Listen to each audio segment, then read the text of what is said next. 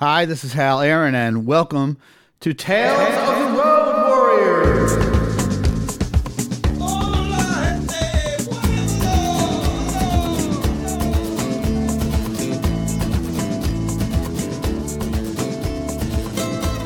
Hey, this is Hal Aaron Cohen, and thanks for joining me in my podcast, Tales of the Road Warriors.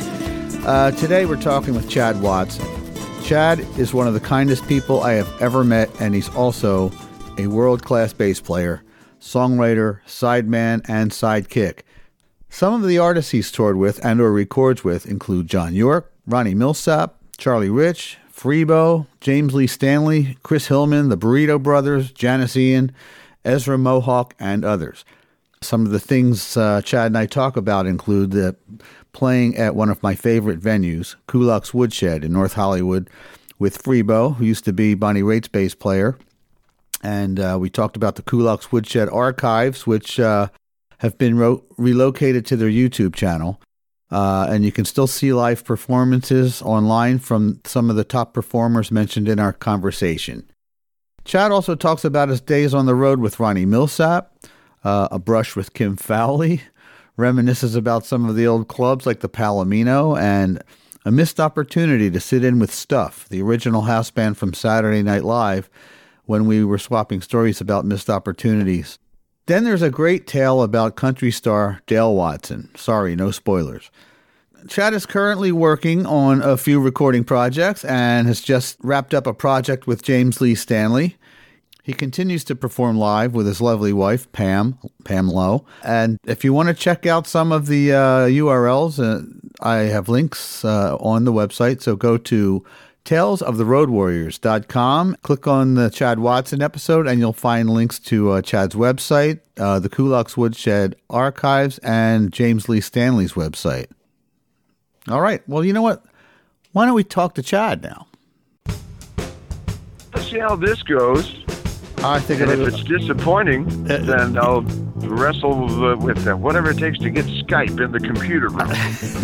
I don't think you are capable of disappointing. Holy cow, this will be a good interview.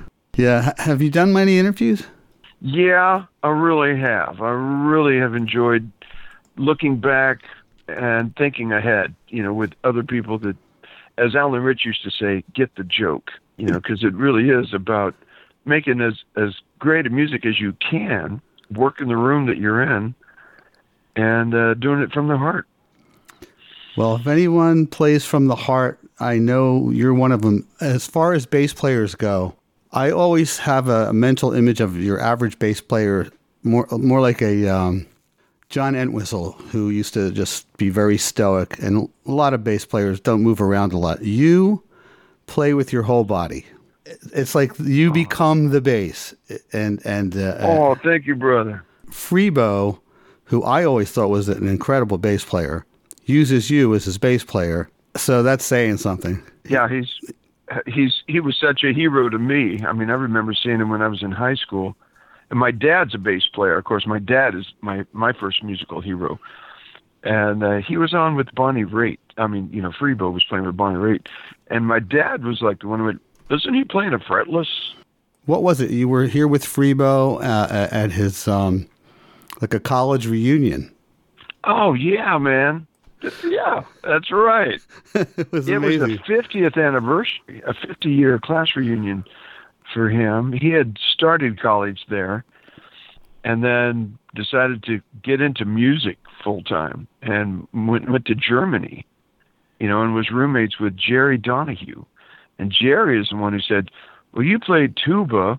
Why don't we get you a bass? Because our band needs a bass player. And that was the start of the iconic Freebo bassman career. And the rest is history.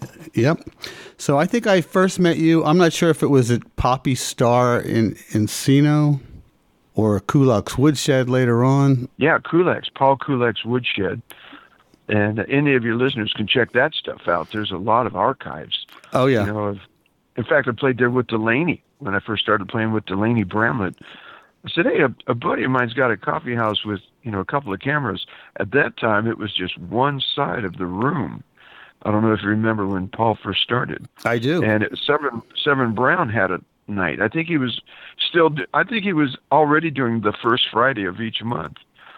So Delaney and a piano player and a drummer and his wife and I just put on a show, and that was our debut at Kulak's Woodshed with the great Delaney Bramlett, who returned, must have been about 5 years later, when the room was expanded, and we did a concert with a couple of his buddies from the Shen Dogs that had been with Leon Russell also. Oh, man.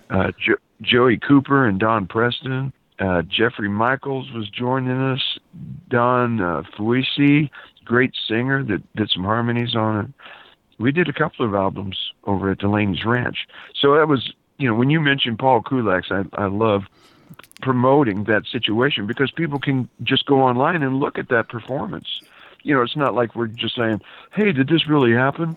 Exactly. Say, hey, folks, you can go online and check it out. I often find myself very hard-pressed to describe Kulak's to somebody out here on the East Coast because there's really nothing like it. They cast a bucket around. It's mighty bohemian, but just at one ground level with a bunch of sofas and folding chairs and a 5-camera shoot. They're on trolleys. Yeah, with all volunteers. Yeah. Back to you. I was looking at your discography, and I noticed you played with Ezra Mohawk. Oh, man, we go back quite a ways thanks to my friend Dave Lowe, who said, hey, I've got a friend who's coming out to L.A., and, she wants to do a coffee house, and maybe she could play the Cowboy Palace with you. I said, I love Ezra's records. I've been buying her records since I was in high school. And he said, well, I'll have her come out. And we hit it off. She's a fabulous, free-spirited folk rocker, that Frank Zappa produced her first solo album. Right.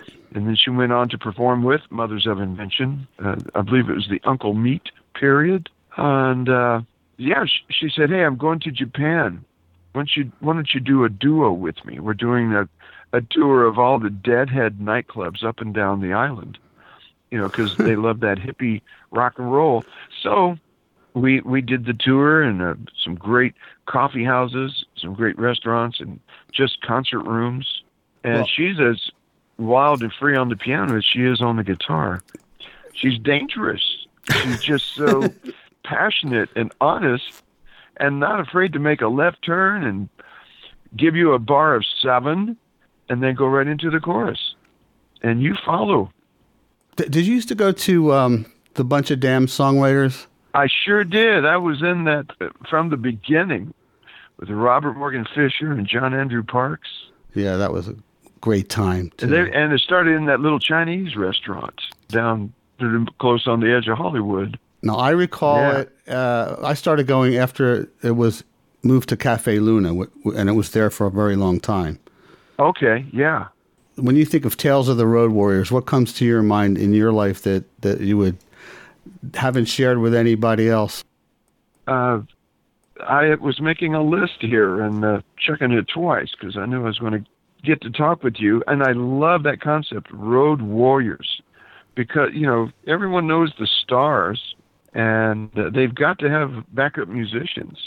Exactly. And you about have to, you've got to have the attitude, literally, of a warrior. People think, oh, musicians got it made, they sleep all day. Well, baby, not if you're on the road, because you're going to get up at 4 or 5 to jump in a bus to get to the airport, to fly all day, and hopefully you don't have to work that night because, you can't guarantee your flights will get in time for you to land halfway across the continent, and then go do a sound check, maybe have a bite to eat, and then do a show, that hopefully will be a passionate performance with the star that brought you to the party. And that poor star is responsible for doing a great show, and then he's got anywhere from 5 to 10 people behind him. And when I was thinking of the road, it sure reminded me of those dates with Ronnie Millsap. Oh, man, what a sonic genius and a passionate performer and singer. But his schedule was also relentless. So I'd say when you say Road Warriors, it's not just performing on the stage, but, after those 2 hours are over, well... No, you're a warrior 24/7 if you're a warrior. Yeah. You're on call, especially if you're on the road. Don't be late to the bus, man, because you're messing up 12 other people's schedules if you are. And then when it's time to play, you better play your heart out and be the musician that the star hired you to be when he took you on, whether it was, for 200 a night or 200 a week. You better play like it's the coolest gig you ever had, regardless of how much sleep you've had, or if the food was cold cuts and crackers or a steak in the steakhouse next door to the theater you're playing. I jotted down some names here that were just great to me on the road. When I was 21, I went on the road with the Imperials, and they were, just spirit-filled gentlemen. They had left Elvis Presley's show to get back into the ministry, and I had been on the road with some really sweet folks, unknown, not very famous, but they would do 10 and 12 shows a week all across the South. So I got to go from sleeping in a bus with a dozen friends to one of those customized with the Imperials. And that was kind of our hotel on wheels, though.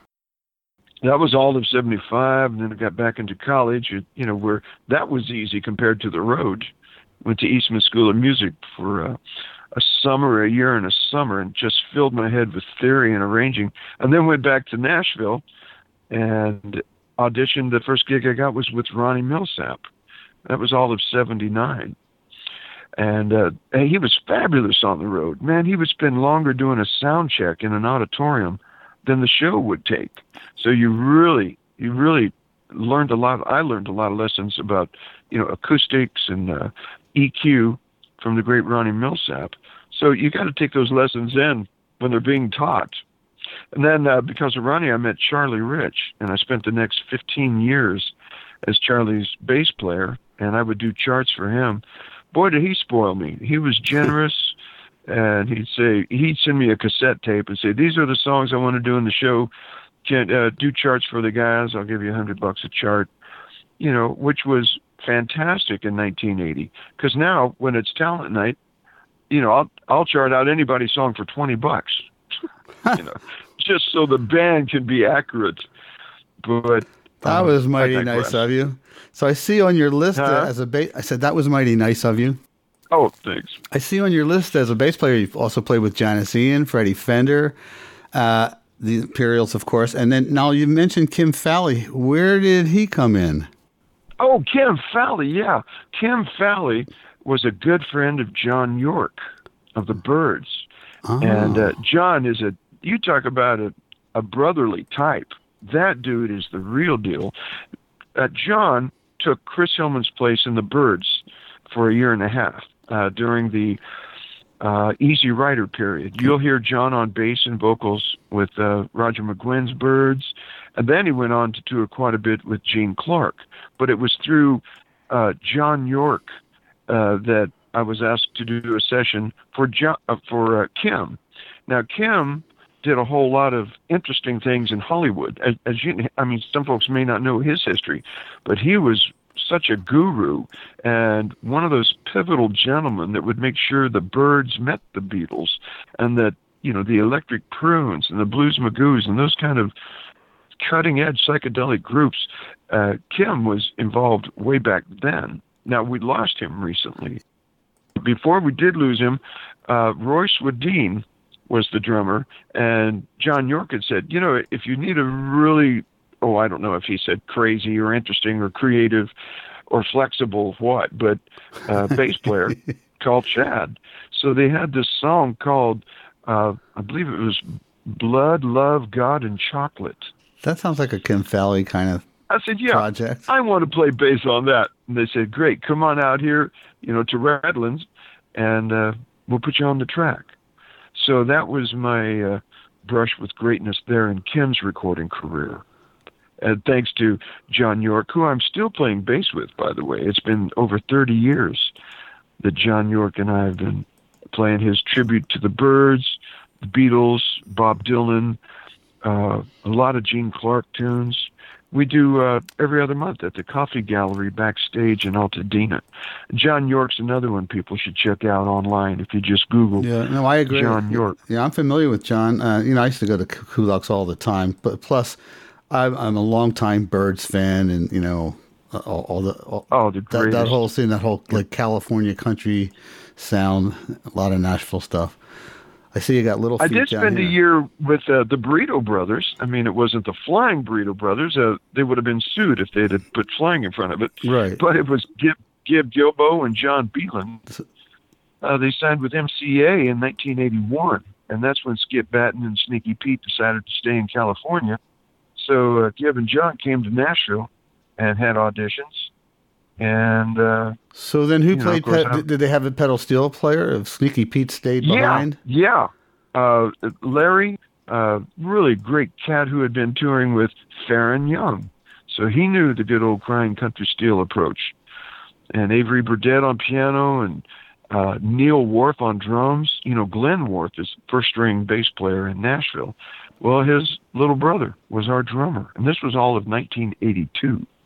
And John Beeland is still a good friend. Gibb's gone on to heaven, but Beeland is still out there touring. And when he comes through L.A., we always play the Cowboy Palace Saloon together. You still playing the Cowboy Palace? See Larry Dean around? Yeah. In fact, I played the last 2 nights over there. I mean, they're great. I've been through about 4 different owners, but I get to be the ringleader for open mics. And then my wife and I do every other Monday. I'm married to Pam Lowe. Yes. We've been working together since the late 80s.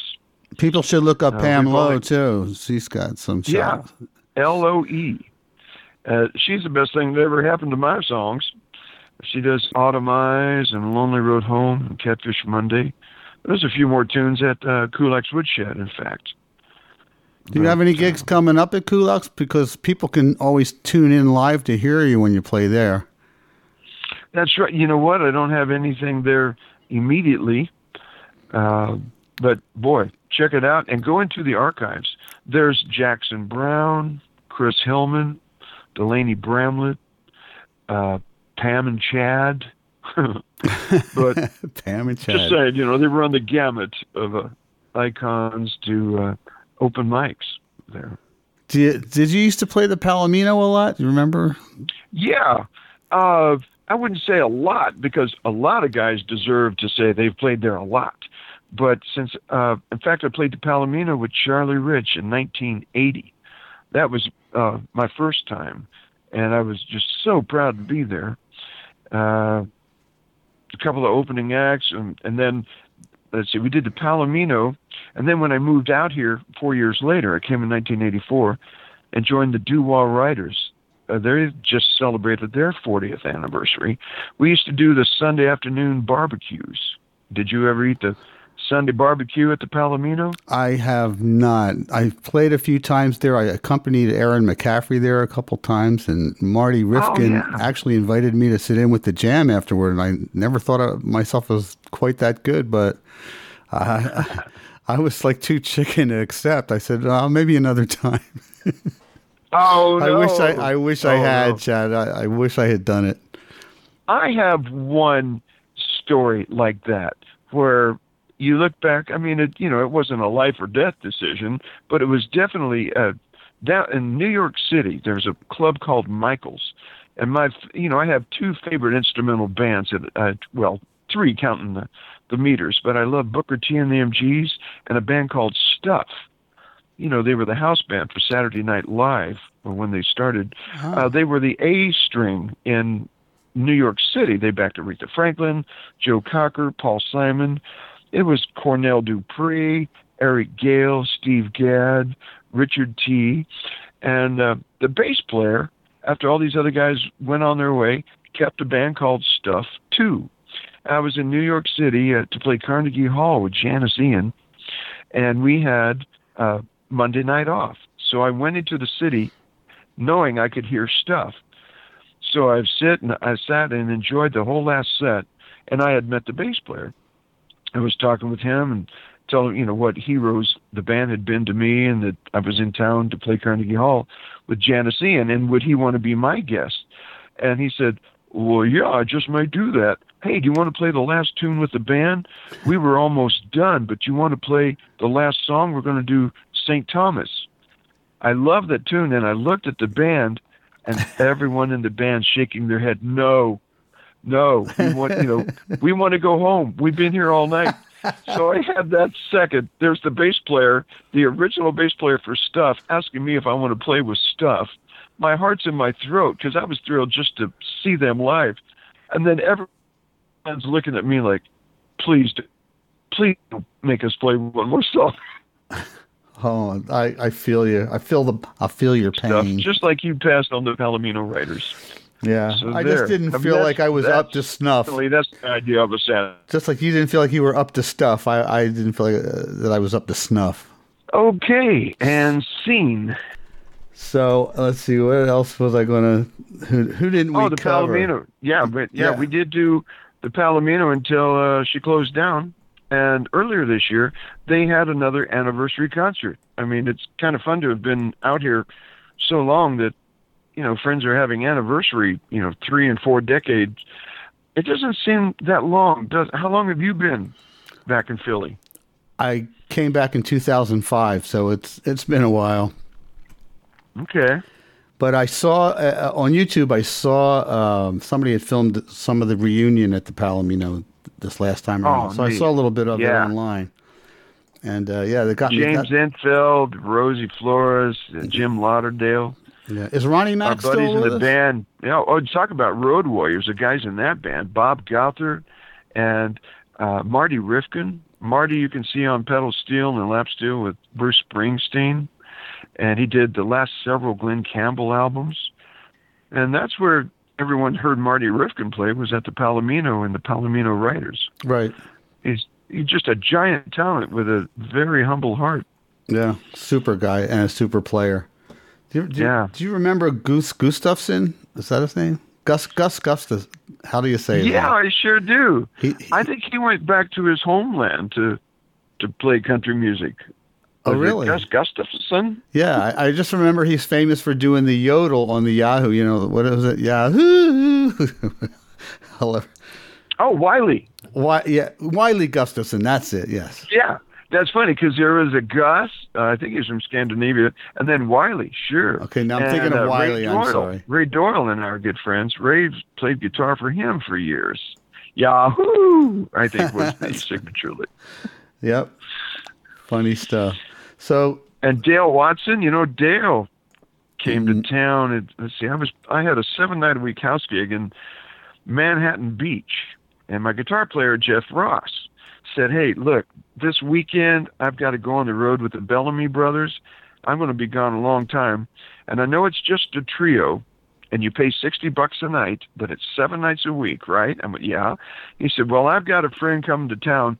Nobody knows him, but he's great. He'll know any song you want to do, and he'll sing 1,000,000 tunes. And his name is Watson, Dale Watson." I said, "Tell him his job starts Sunday night." I said, "How bad can he be if you say he knows all my tunes and he knows 1,000,000 tunes, and he's from Texas?" And his name is Watson. My dad was from Texas. So here's this guy, Sunday night walks in. I'm like 1.5 feet taller than him. And his voice is big as Texas. So we shake hands, and I, of course, right off in the bat, I'm thinking, "Jeff Ross, who have you sent me?" But Dale Watson opens his mouth to sing, and we all knew we're in the presence of greatness. There you go. He went on to have his own band, and he became a Palomino writer regular, and now he's one of the most successful country western entertainers and singers the world knows. So would you be surprised if you did like one of those DNA tests to find out you were related to him? Well, we don't even have to do that. Our fathers met in about 1987. My mother and dad came out to California to say hi. In fact, they went to the Palomino, and my folks have, been my greatest support group my whole life because I grew up playing in their band. Right. And they were always saying, "You better have something to fall back on." So I always kidded them and said, "Oh, don't worry, I'm also going to be an actor." So anyway, our dads met out in Lancaster about 1987. And Dale's daddy says to my father, "Your boy sure reminds me of a fella named Merrill Watson. Do you have any Merrill Watsons?" And Dad said, "Well, Merrill is Chad's middle name. Yeah, he's named after him." So he said, we're from outside of St. Joseph, Missouri. We have the family farm up there still, a little town called Maitland, Missouri. And he said, I wouldn't be surprised if we're related. And my dad says, well, I'm from Fort Worth. And Dale's dad, he says, well, we're all from that area too. So Dale, punchline to this story is that Dale calls me his ugly twin brother. Separated at birth. There you go. Like the movie Twins. Yeah. Schwarzenegger and Danny DeVito. But of course, he can sing circles around any of us. Right, Danny DeVito got Dale the Watson, voice. if you're listening, love your honky-tonk music, buddy. All right, there's a good shout out for you. Catch us up to what you're doing now, and well, recording has really been my passion in the last couple of years. Doing other people's albums, great singer-songwriters. Oddly enough, that I know because they've come through the Cowboy Palace. Richard Schumacher, I'd love to send. Why don't I send you a care package of singers that, if people like Dale Watson and Charlie Rich and Johnny Cash, they would dig Richard Schumacher and Don Scribner, guys that I'm producing. They have one album out from the last year, and then we're working on their follow-up album.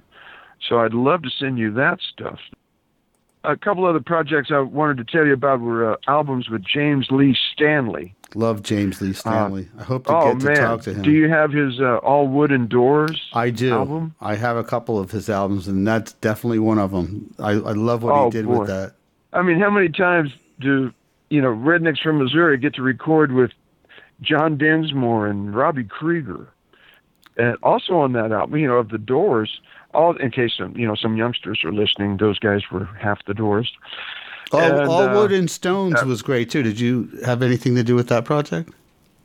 Yes. Let's see. I played on All Wood and Stones 2.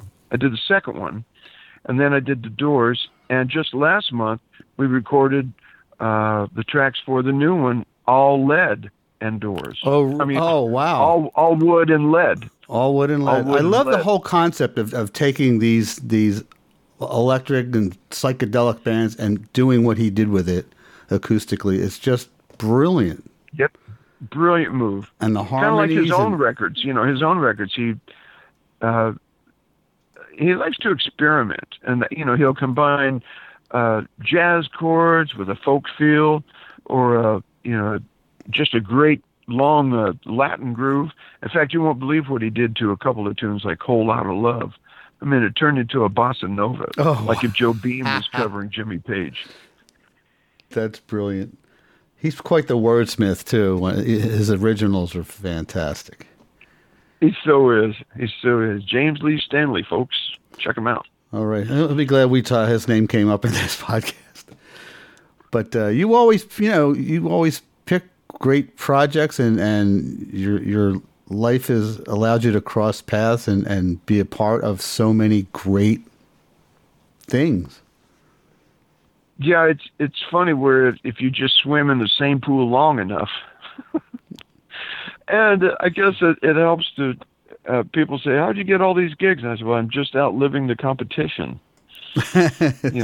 Take care of yourself. Do a good job when you show up. Try to stay out of the singer's way." That took me a long time to learn, but it sure is my passion, and I've been so blessed. You remind me of something I tell people.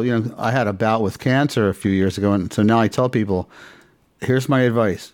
Never get old and never get sick. But of course, it's words that are very hard to live by. That's what Freddie Fender said. My first night with Freddie Fender, he said, "My musicians always ask me if I have a health plan." Yeah, I got a health plan. Don't get sick. He's a smart man, that Freddie Fender. That's one of my all-time favorite road stories, if I could tell this one. We're sitting at the Burger King in the airport in Phoenix one morning. He was on dialysis, and he had a really strict diet he had to stick to. So, we would stop sometimes just to get a candy bar or a sandwich. It had to happen right then.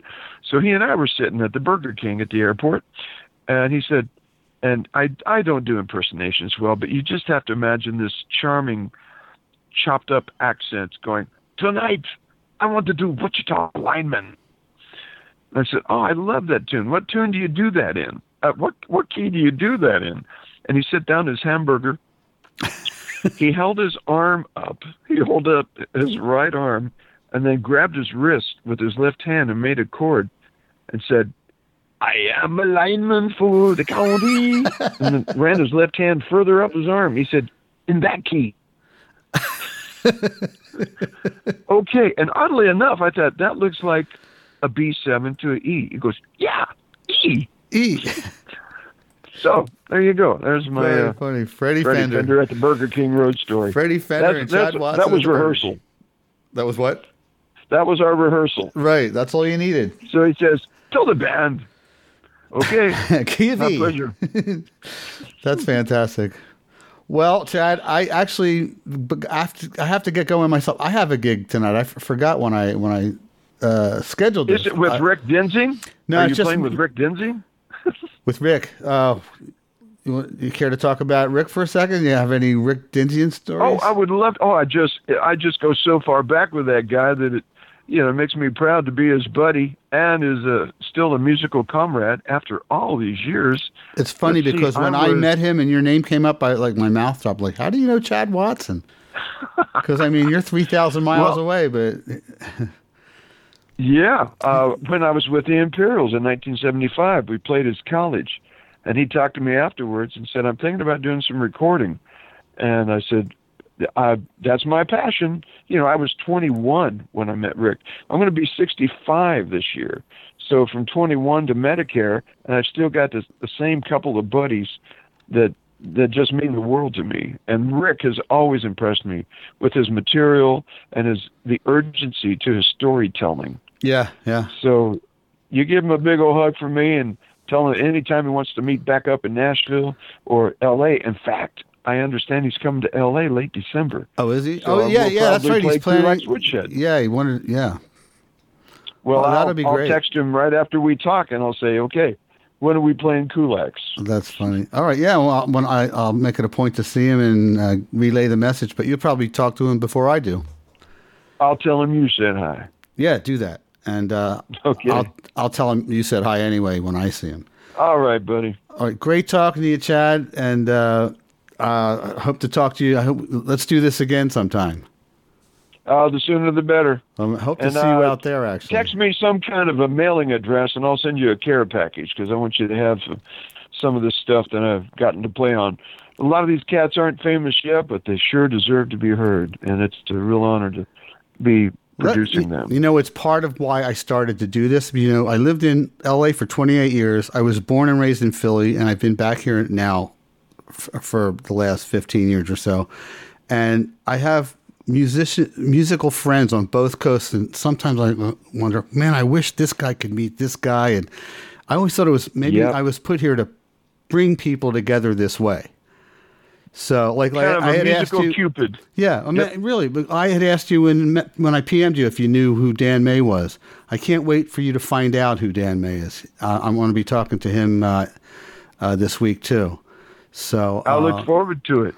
And check out. Well, tell him I'm a workaholic, and if he needs bass or mandolin or trombone, I'm there.